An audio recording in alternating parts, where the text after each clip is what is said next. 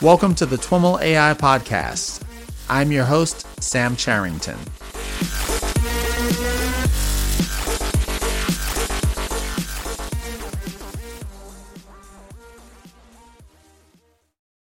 Hey everyone, I've got Chelsea Finn on the line with me. I'm super excited to have Chelsea here to speak with us. Chelsea is a PhD student at UC Berkeley, and she is co-advised by both Peter Abbeel and Sergey Levine. By the time this podcast is posted, you'll have heard my interview with Peter, and we'll be digging in a little bit deeper into some of the things we spoke about with Peter with regards to reinforcement learning. But in particular, we'll focus on Chelsea's research into topics like deep sensory motor learning and few-shot learning and some other things she's working on. So Chelsea, thanks so much for joining us. Thanks for having me. It's great to have you. Why don't we get started by having you tell us a little bit about how you got interested in AI and how you got to where you are? Great. So I did my undergraduate at MIT as an undergrad, and I pretty early on decided that I wanted to major in computer science. And once I made that decision, there's a lot of different things that you can do with computer science, but machine learning and AI was the thing that I found myself most interested in, given how much math it has. Unlike some other areas of computer science, there's a lot of math involved, probability, statistics, and I like that grounding in math. Mm-hmm. And I also find that AI has a lot of very important applications and I think has the potential to have a big impact on society. Mm-hmm. Absolutely. And I think the further we get with AI, the more of these potential applications we're seeing. In particular, some of these industrial use cases, where we're using AI to control robotics and help automate things. And that is a big focus of your research, is it not? Absolutely. I work a lot with real hardware and trying to get robots to learn how to do tasks and act intelligently, ultimately. So why don't we talk a little bit about some of the challenges that are involved in doing that?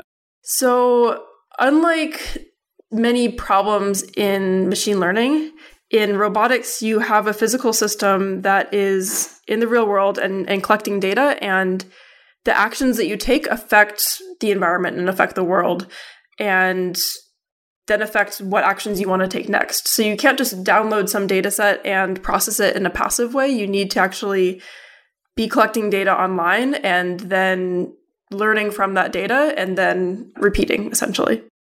And when you're collecting that data online, like that, that poses a big challenge, particularly if you're working with systems that aren't in a lab environment, but in some production use. Can you talk a little bit about some of the specific challenges with regard to data collection? And are there, techniques, or is there research being done that's focused on that particular slice, how to make that data collection more effective and efficient?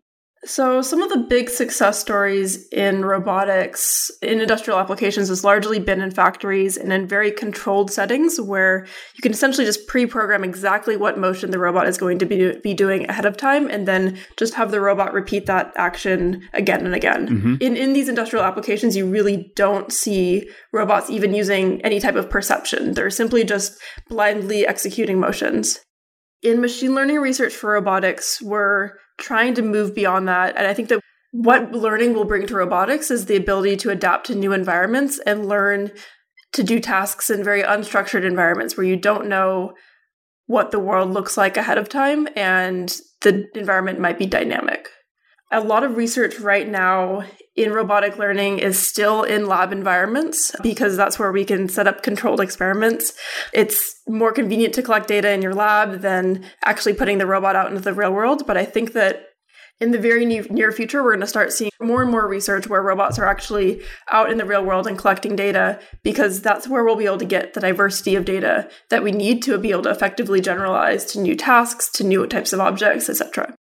One of the things that I've seen that's been really interesting has been the use of clusters, if you will, of robots that are operating in parallel to try to accelerate, both data acquisition and learning.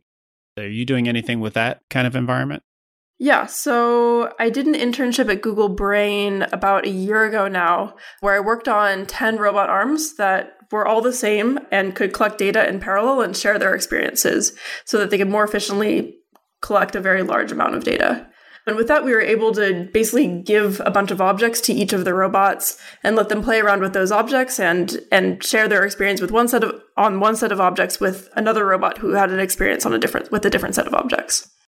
We also now have 4 robot arms here at Berkeley, and we might get more that we're just getting that set up right now, and we're soon going to be able to have the capability to set something up at Berkeley in a similar fashion to what we did at Google. Oh, that's great. Is there a name for that use case of the robotics where you're training them in parallel and you're, in the middle of the training, transferring knowledge between the different robots? It sounds like, some version of like active transfer learning or something like that. Is there a standard name for that yet? No, not yet. We typically just call it large-scale robotic learning. Okay. Well, let's maybe take a step back.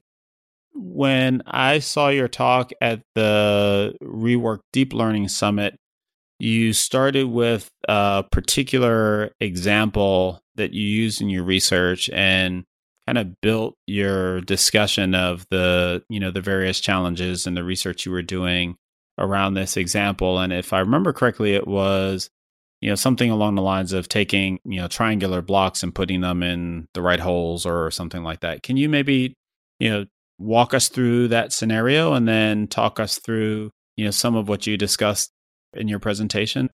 Yeah. So the first thing that I set out to do in my PhD was to try to see if it was possible to learn a deep neural network that maps from what the robot sees to the actions that the robot takes, and see if we were able to learn a policy that does this for manipulation skills. And we were able to do that successfully. And one of the first tasks that we experimented with was inserting a block into a shape sorting cube. And usually when I begin with that example in my presentations, I talk about, for a human, this is very intuitive to do because over the course of your life, you've learned how to guide your arm such that the block falls into the hole nicely. But for a computer, for a robot, what the robot sees is just a bunch of numbers, a huge array of numbers in the picture. And likewise, the actions that it's taking, maybe the torques applied to the joints of the arm, is also just a bunch of numbers. Mm-hmm. And to be able to map from one set of numbers to another set of numbers, to do that accurately and to do that in a way that will robustly handle a variety of environments, there's no way that a hand-engineered approach will work. We need to be able to learn that function, and we need things like deep neural networks to provide a very flexible function in order to be able to effectively do learning in that scenario. Yeah, I think that's a great way for folks to think about what deep learning is, thinking about it as a function that, maps from, from a set of inputs to a set of outputs. It's interesting that that we're able to throw all this data at the problem and have the computer figure out these functions. Yeah, absolutely. And actually, one of the challenges in robotics is that typically in deep learning, you gather a very large data set and then train your neural network on that data set. Whereas in robotics, it's impractical to collect a huge amount of data for a task that you might want to train because you're actually collecting that data on a real physical system. Mm-hmm. And so are there techniques that can be used to, or let's maybe talk a little bit about the techniques that can be used to address that problem? Deep learning historically requires lots and lots of data. In these industrial environments, it's difficult to collect lots and lots of data. What can we do then? Yeah, so there's been a number of approaches. One is to, as we talked about before, just get a bunch of robots and have them collect data in parallel. Well, actually, one of the challenges with that approach is that if you're having a lot of robots collect data, you don't want to have a human for every single robot labeling the data or resetting the environment or providing other means of supervision because that defeats the point of having the robot there in the first place. So you can get a lot of data, but you need an algorithm that can learn from the raw data rather than from labeled data, like we see in some of the most successful applications of deep learning. Another approach to this problem is to train in simulation, where it's practical to acquire a lot of data and then try to use what you learned in simulation to be able to effectively act in the real world, either with zero-shot transfer, where you get zero data in the real world, or few-shot transfer, or just fine-tuning in the real world, where you just need less data in the real world than you would need otherwise if you didn't have that simulated data. Well, maybe let's talk a little bit about those three things. So with simulation, maybe walk through the process of using a simulator to train a deep neural net. Yeah, so in simulation, we can use algorithms that require a lot of data, specifically reinforcement learning algorithms. Reinforcement learning algorithms are typically very data inefficient because they don't have the exact input-output labels that you have in supervised learning. You're not just trying to map from one thing to another where you would know exactly what the output should be. Instead, you get experience in the environment, and then you get feedback from the environment on how well you did. And that feedback might be delayed, it might be sparse, so you might not get it very often, or it might not be very detailed. And so as a result, reinforcement learning algorithms are significantly slower and require significantly more data than supervised learning problems. And we already know that supervised learning problems require a lot of data. So typically what an approach like this might look like is train a policy in simulation using your favorite reinforcement learning method, and then take that policy and try to transfer it into the real world, either just by running it in the real world and hoping that it works, potentially with some modularity to like a vision system on the robot, like that's specific to the robot versus specific to the simulation, or a controller that's specific to the robot and specific to the simulation, or trying to initialize with that policy and then fine-tune in the real world.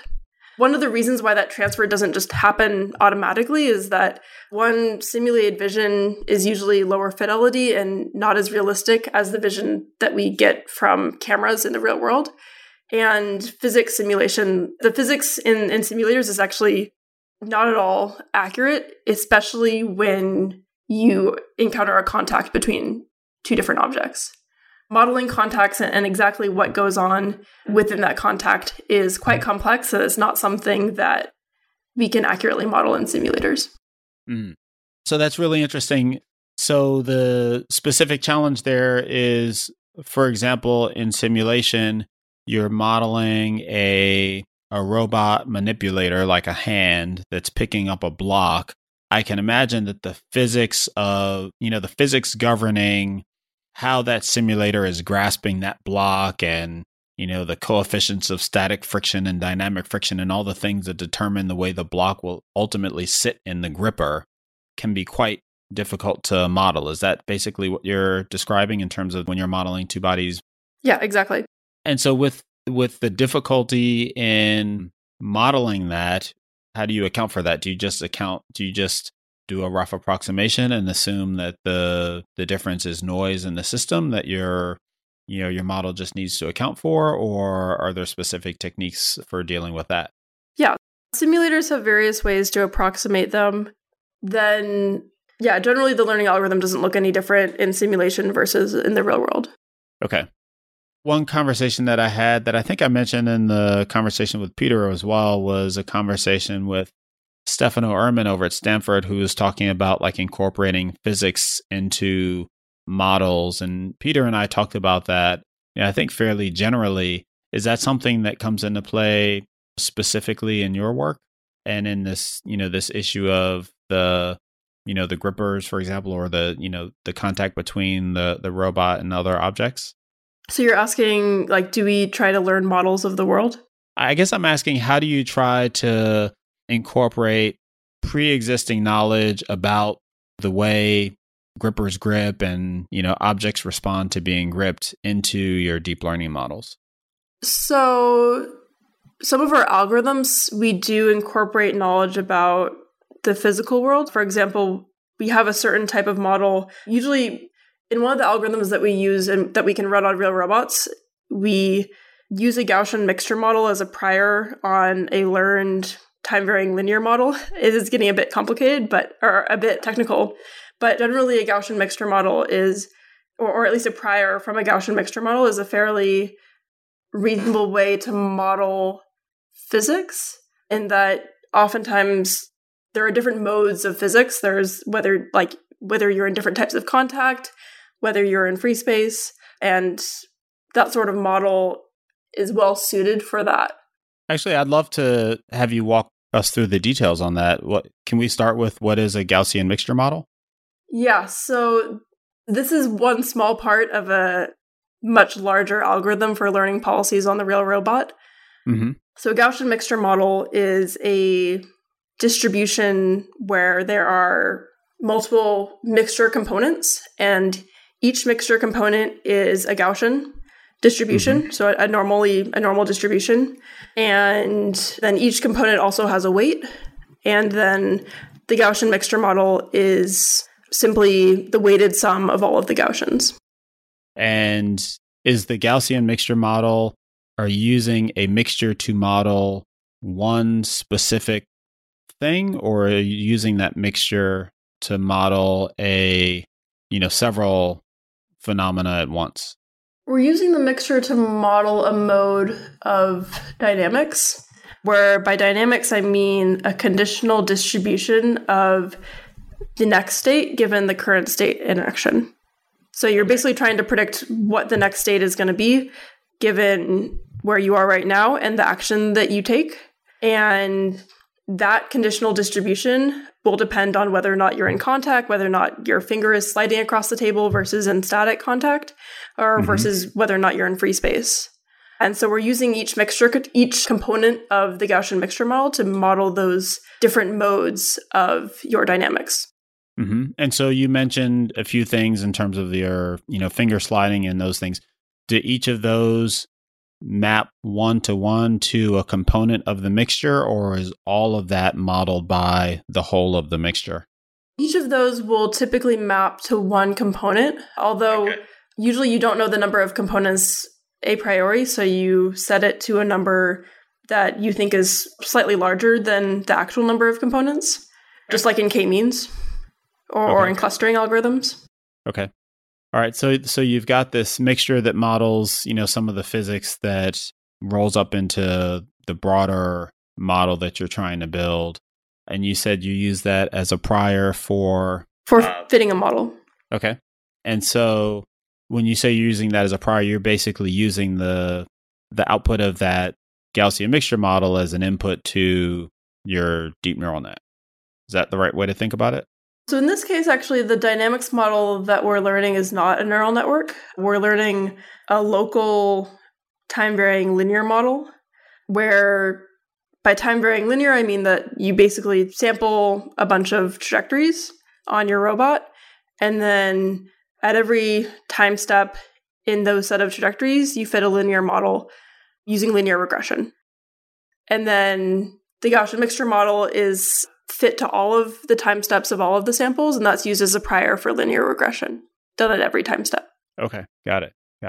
And then ultimately we use this, there's more steps involved, but you use this dynamics model that you fit to acquire an optimal policy for a certain version of your problem. Okay. And then when you have an optimal policy, you can, at a high level, kind of the top-down explanation is that given a certain manipulation problem, you can decompose your problem into different instances of the problem, like for a single start position and a single end position. And then we are solving for the optimal policy for each individual condition using optimal control and using this linear model that we fit. Mm-hmm. And then once we solve each of the individual problems, then we use that for supervised learning of a deep neural network that can solve all of the instances of the problem. Okay, so let me try to paraphrase that to make sure I'm following. So you've got, it sounds like we are talking here, you mentioned point A and point B. Are we talking about, strictly the problem of you've got a robot arm, let's say with, n degrees of freedom, and you're trying to figure out a path, to translate, to get the gripper from point A to point B using those motors? Is that the scope of the problem that we're talking about, or have I read into that too narrowly? That is a little bit too narrow. So it's not just moving the gripper of the robot. It could also involve moving objects. It could be, so this algorithm has also been applied to manipulating objects within a 5-fingered hand. A slightly different version of the algorithm has also been used for locomotion, robot locomotion. Okay. So then maybe taking a step back, it sounds like you've got something you're trying to figure out how to get it from point A to point B, and you've got some, underlying dynamics that you need to model. And so you train a linear model to tell you basically how to move your motors to get the thing from point A to point B, or state A to state B.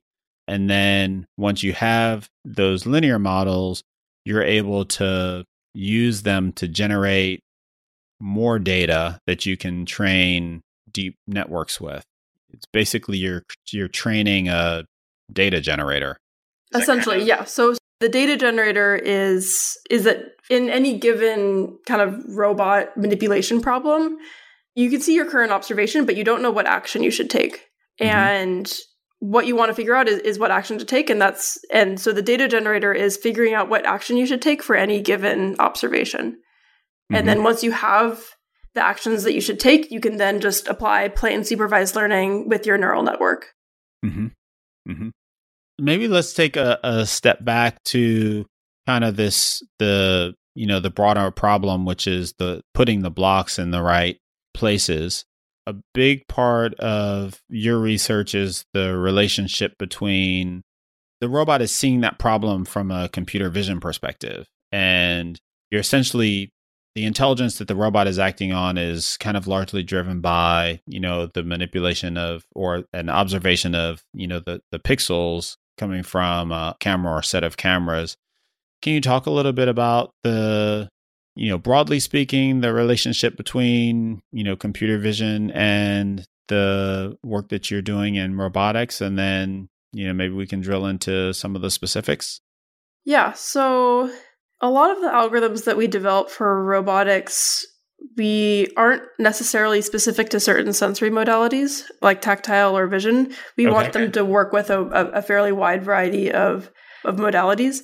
Vision is perhaps one of the most interesting because it gives you a lot of information about the environment, and it also is one of the most challenging because it is very high dimensional and not high dimensional in a way that's readily interpretable by a lot of these algorithms.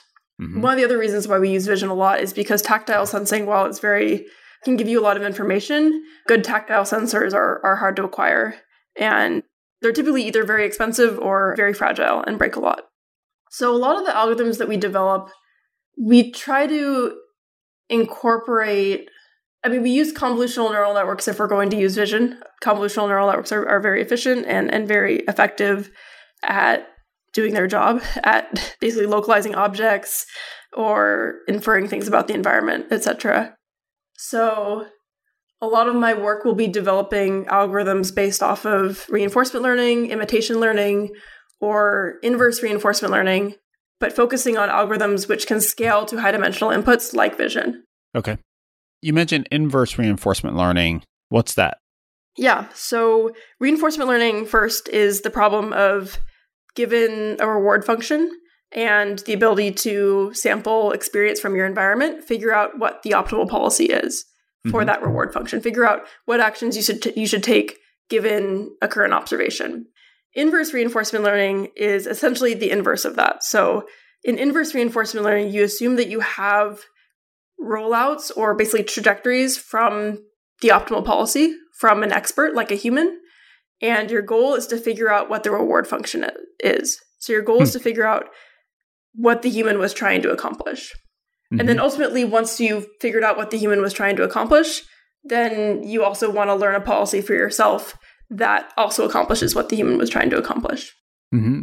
So is an application area of that when you're doing imitation learning and you have a human explicitly move a robot from, one position to another, you can then use inverse reinforcement learning to learn a policy that would produce that same motion? Yeah, exactly. So the typical application is given a set of demonstrations from a human, try to figure out what the human was doing, and then figure out how to do it yourself. Mm-hmm. And then you said in your previous description, you said not just what the human was doing, but you kind of characterize it as why the human was doing that, or at least that's what I read into the way you said it, like the human's intent. Is that, do you make that distinction between what the human was doing and, the model, learning some degree of intent or higher level purpose, or am I reading too much into it?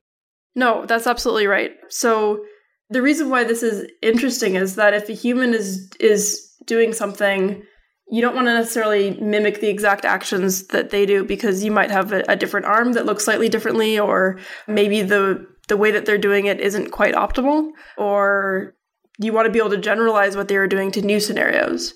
And in those new scenarios, you don't want to do exactly what they did. You want to achieve what they were trying to achieve. And so inverse reinforcement learning, you're adding structure to the problem of imitation learning, where you're trying to, one, you're assuming that they were acting according to some reward function, and you're trying to infer what that was and what they were trying to achieve. Mm-hmm. And so bring all this back to the problem of the placing the blocks for us. Okay, so in the block scenario, you'd see an example of a human putting the block in the shape sorting cube, and then you would try to infer the fact that their goal was to get it inside the cube, not just to take the actions that they were taking. And then once you infer that, figure out a policy for doing that. The block example perhaps isn't the best example for inverse reinforcement learning, because providing a reward function for that task is fairly straightforward. Your goal is to physically get this red block into the shape sorting cube. But in many other scenarios, it's actually hard to write down what the reward function should be. And that's actually one of the big challenges in applying reinforcement learning to real-world scenarios. So for example, say you want your robot to pour a cup of water from one cup to another cup. In that task, you want all of the water to end up in the target cup. You don't want any water to spill. You probably want the robot to be somewhat gentle. And encoding those things in a reward function requires a lot of engineering. Like you might need actually like a liquid detector to be able to detect where the liquid is and to detect if something got wet. And then also characterizing whether or not the robot was gentle. Mm-hmm. And so engineering that reward function may even be more work than engineering the behavior itself. And it's much easier just to show the robot, this is the task that I want you to do. Mm-hmm.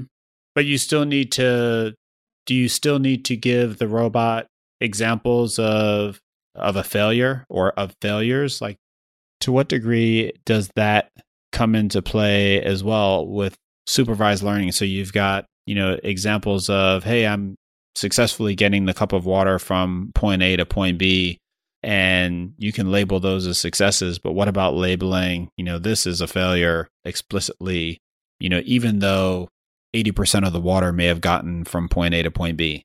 Does that make any sense? Yeah. So typically in inverse reinforcement learning, you only give successful demonstrations, although thinking about how you could incorporate failed examples would also is an interesting research direction. Not a lot of research has been done there. And actually, perhaps an interesting analogy for people is that for people that are familiar with generative adversarial networks, you can actually show that the inverse reinforcement learning objective, that is one of the ones that's most widely used, is mathematically equivalent to the objective of a discriminator in a generative adversarial network. So in generative adversarial networks, you're given a data set of images, and the goal is to be able to generate images from that data set, or that look like images from that data set. And the goal of the discriminator in a generative adversarial network is to figure out if an image was generated and is fake, or if the image came from that data set. And the reward function that you're trying to learn in inverse reinforcement learning plays the same role as the discriminator. So it's generally trying to say that the demonstrations, the example demonstrations that you got, which is the same as your data set, have high reward, and things that your policy is trying to generate it has low reward. So just like in generative adversarial networks, you only get examples of positive data points. Okay. Of successful demonstrations. Okay. It strikes me that there's, some signal in partial successes to some degree, and it makes me wonder what research is being done out there in that direction, if anything? Yeah. So actually, one interesting thing is that humans, even if someone isn't successfully doing a task, humans can typically infer what they were trying to accomplish. Right, right. So that's actually one of the things that I'm working on right now is an algorithm which tries to learn from unsuccessful demonstrations that were still going in the right direction and still have enough signal to indicate what goal they were trying to achieve. Okay, and so what's the approach there?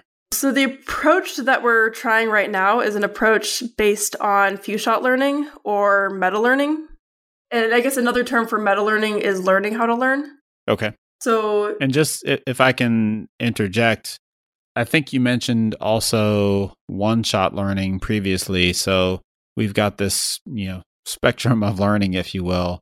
One shot is, learning on, one example. Few shots is learning on few examples. There's also no shot learning, which is learning on no examples.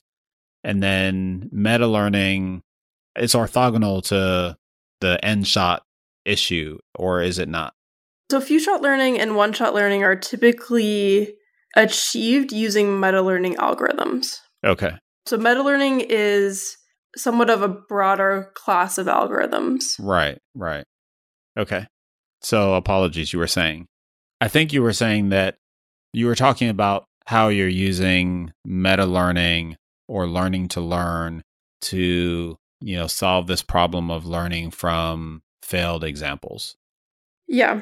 So at a high level, what we're working on is being able to collecting a data set of examples of demonstrations for different tasks and corrupting some of those demonstrations with noise, and then trying to have a system that learns that the corrupted demonstrations, that learns basically how to do the correct thing from the corrupted demonstrations. And so in this example, what is the demonstration? Are we still talking about the shape sorting cube, or is this something else? And then what is the noise? Are we talking about noise added to sensory input? Are we talking about noise in some or perturbations in some representation of, the underlying process? Or are we talking about, noise injected into some layer of the deep neural network? Or by noise, I just mean noise injected onto the actions, so the output of the neural network of the demonstrations. So essentially the labels of the demonstrations. Okay. And that will make the demonstrations suboptimal. Okay. So basically, you've got some label data that you're training a model on, and you just mess up some of the labels sometimes. Essentially, although we're not training a model in the typical way. So in this work, we're building on some of my recent work on few-shot learning or one-shot learning. Mm-hmm. Few-shot learning is just kind of the general case where few could be 1 to 10 or maybe a little bit more, where we try to learn a representation that's very quickly adaptable to many different tasks. And maybe let's dig into the few-shot learning issue and talk a little bit about just, your approach, what you have done in your recent research, but also what others have done, and, a little bit of a background into the problem domain, if we could. Yeah, absolutely. So in few-shot learning, the goal is to be able to do a new task from only a very small number of data points from that task. So an example of this is in the visual recognition realm is, say that you're given a picture of a Segway, and then your goal is, given that single picture of a Segway, be able to classify other examples of Segways successfully. And the way that you learn how to do this is get a data set of lots of different types of objects with a few types of each different object, and you learn about the variation across objects. So you actually learn how to identify objects just from one example. And so is the data set that you're referring to, is that a labeled data set, or is that an unlabeled data set that you're just learning a bunch of things from? Right now, it's a labeled data set. Okay. And is it a labeled data set? What are the nature of the labels? Meaning, is it labeled with, objects, or meaning this is an orange, this is a cat, or is it, some kind of labels of the physical attributes of the things that are depicted? It depends on what you want to do. If your goal is to do what's called one-shot image classification, then you take a standard image data set that has an image and its corresponding label and a full data set of that. Mm-hmm. And just like ImageNet, MNIST, there's a data set called OmniGlot that's very popular for one-shot learning. And yeah, that's the nature of the data set that you use for meta learning. And so you have, let's say, ImageNet. You have ImageNet, huge database of labeled images, and we'll assume that there's no segues in ImageNet, and then you're basically trying to show it a picture of a segue, and then you're showing it a labeled picture of a segue, a single labeled picture of a segue, and you want it to be able to identify subsequent segues. Yes. Correct? And I guess the question that what I'm wondering is, why do the labels in ImageNet matter? Like, why does it matter if, we have labels for oranges and these other things? I'm imagining that what's happening is you're throwing all that data, or you're training a deep neural network against all of that data. And then, within, the various layers of the neural net, it's kind of figuring out, textures and colors and geometries and curves and edges and things like that. And it's using that to identify, a segue. Why does the fact that the data set is labeled matter in that case? Yeah, so that's a very good question. So it actually doesn't matter that it labeled an orange as an orange or a banana as a banana. What matters is that it is labeled in the sense that it knows, like, this set of images is one type of object, this set of images is another type of object. Yeah, that makes sense.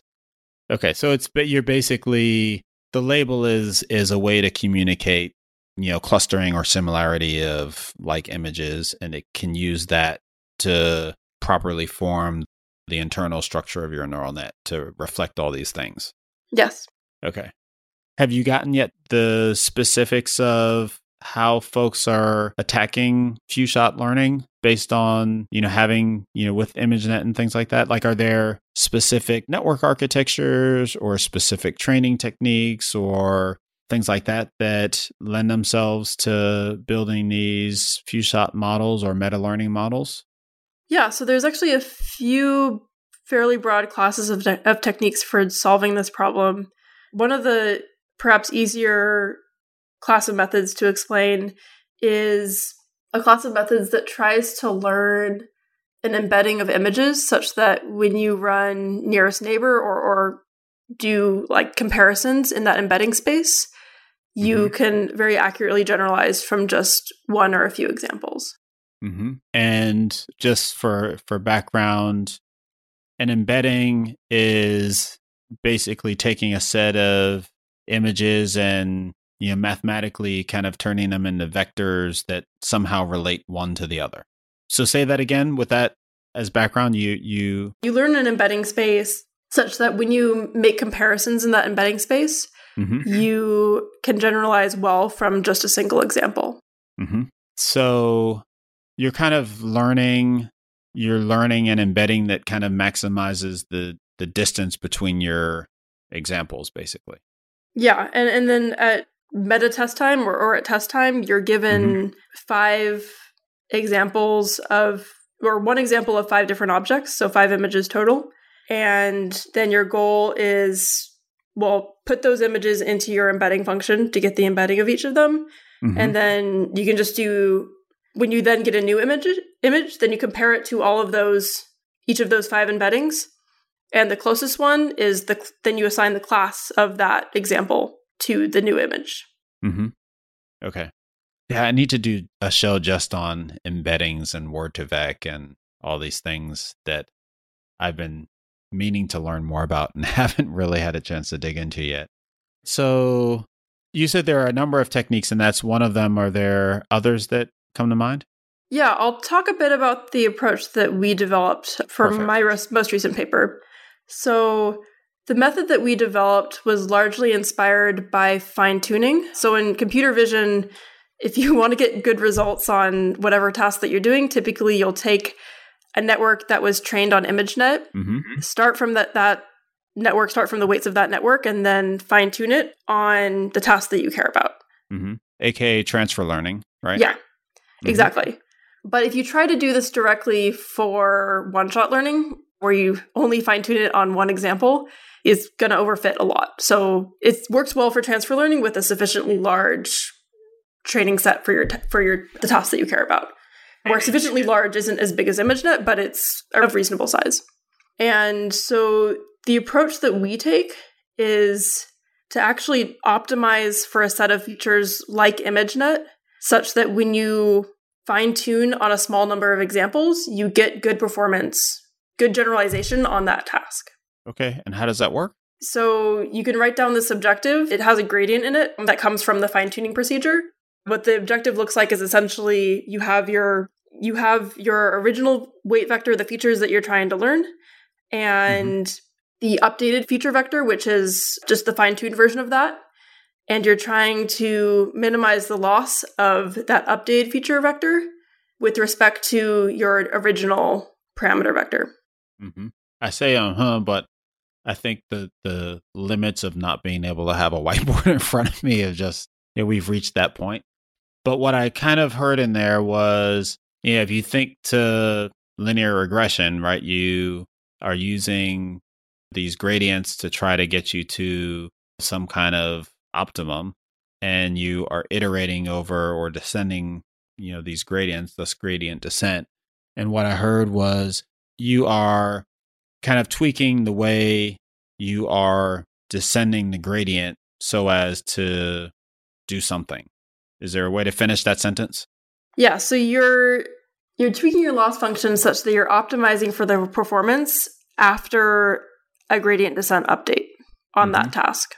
And you do this for a wide variety of tasks. So I guess the gist is to train for a parameter vector that can be very quickly adapted for a wide variety of tasks. And we can do this with gradient-based methods, essentially just with SGD. Okay. So you're basically changing your loss function so that, it's kind of like a technique like dropout and some of these other things where you're doing, funky things to your loss function to be more impervious to overfitting. Kind of. We're actually optimizing at that kind of was like at the 300 million thousand foot, level. Yeah. You can kind of see it as optimizing for good generalization. Right. And one of the nice things about this approach is that, it sounds kind of complicated, but when you actually write it down, it's incredibly simple. I implemented it in less than a day.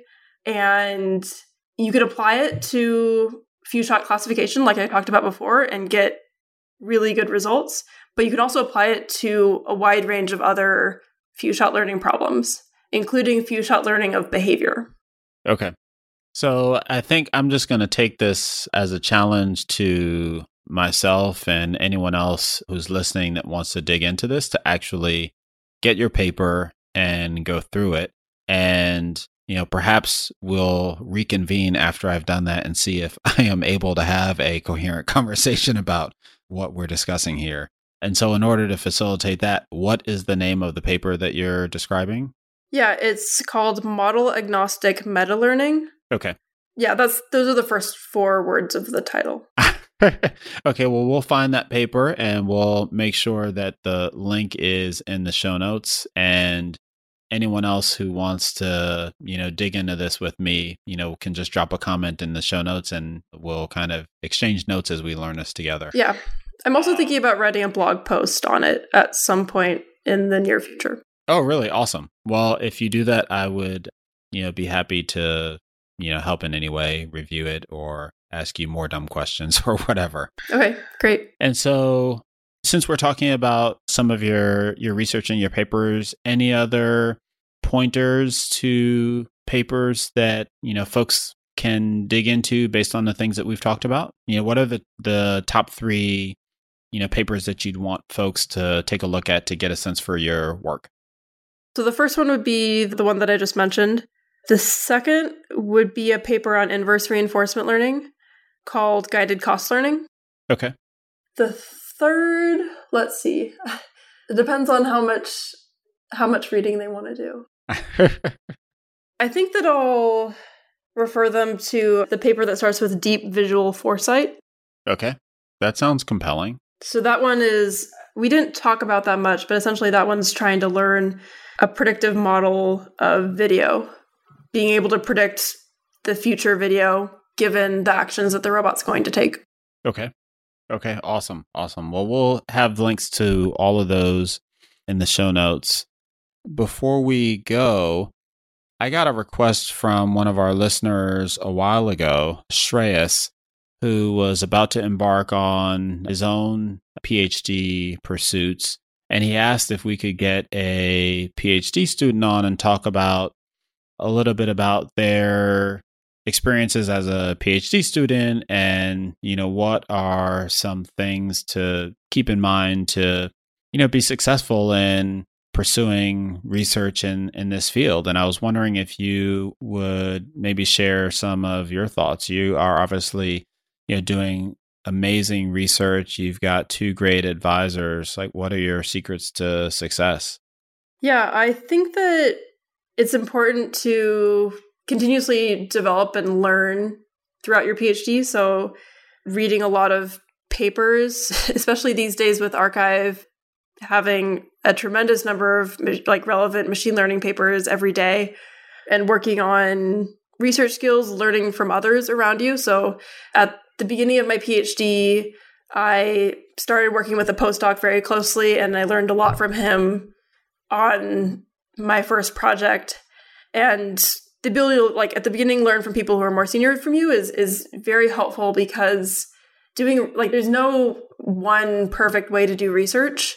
I mean, if you're trying to solve problems that people haven't solved before, and that's hard, and the way to approach that is different for everyone, but I think that there's a lot to be learned from people who have been at it for a few years or more.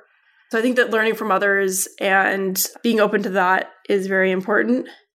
I've also developed my writing skills a lot in graduate school. Depending on where you want to go, that can be very important, especially if you want to go into academia or if you want to continue publishing. Let's see. And then I think that work ethic is important. Trying to keep up with the field these days and trying to actually get things to work takes a lot of work. By nature, research is trying to tackle unsolved problems. And if those problems were easy to solve, then they wouldn't be unsolved problems. Right. So in other words, no shortcuts. Yeah. How do you keep up with arXiv and your paper reading list?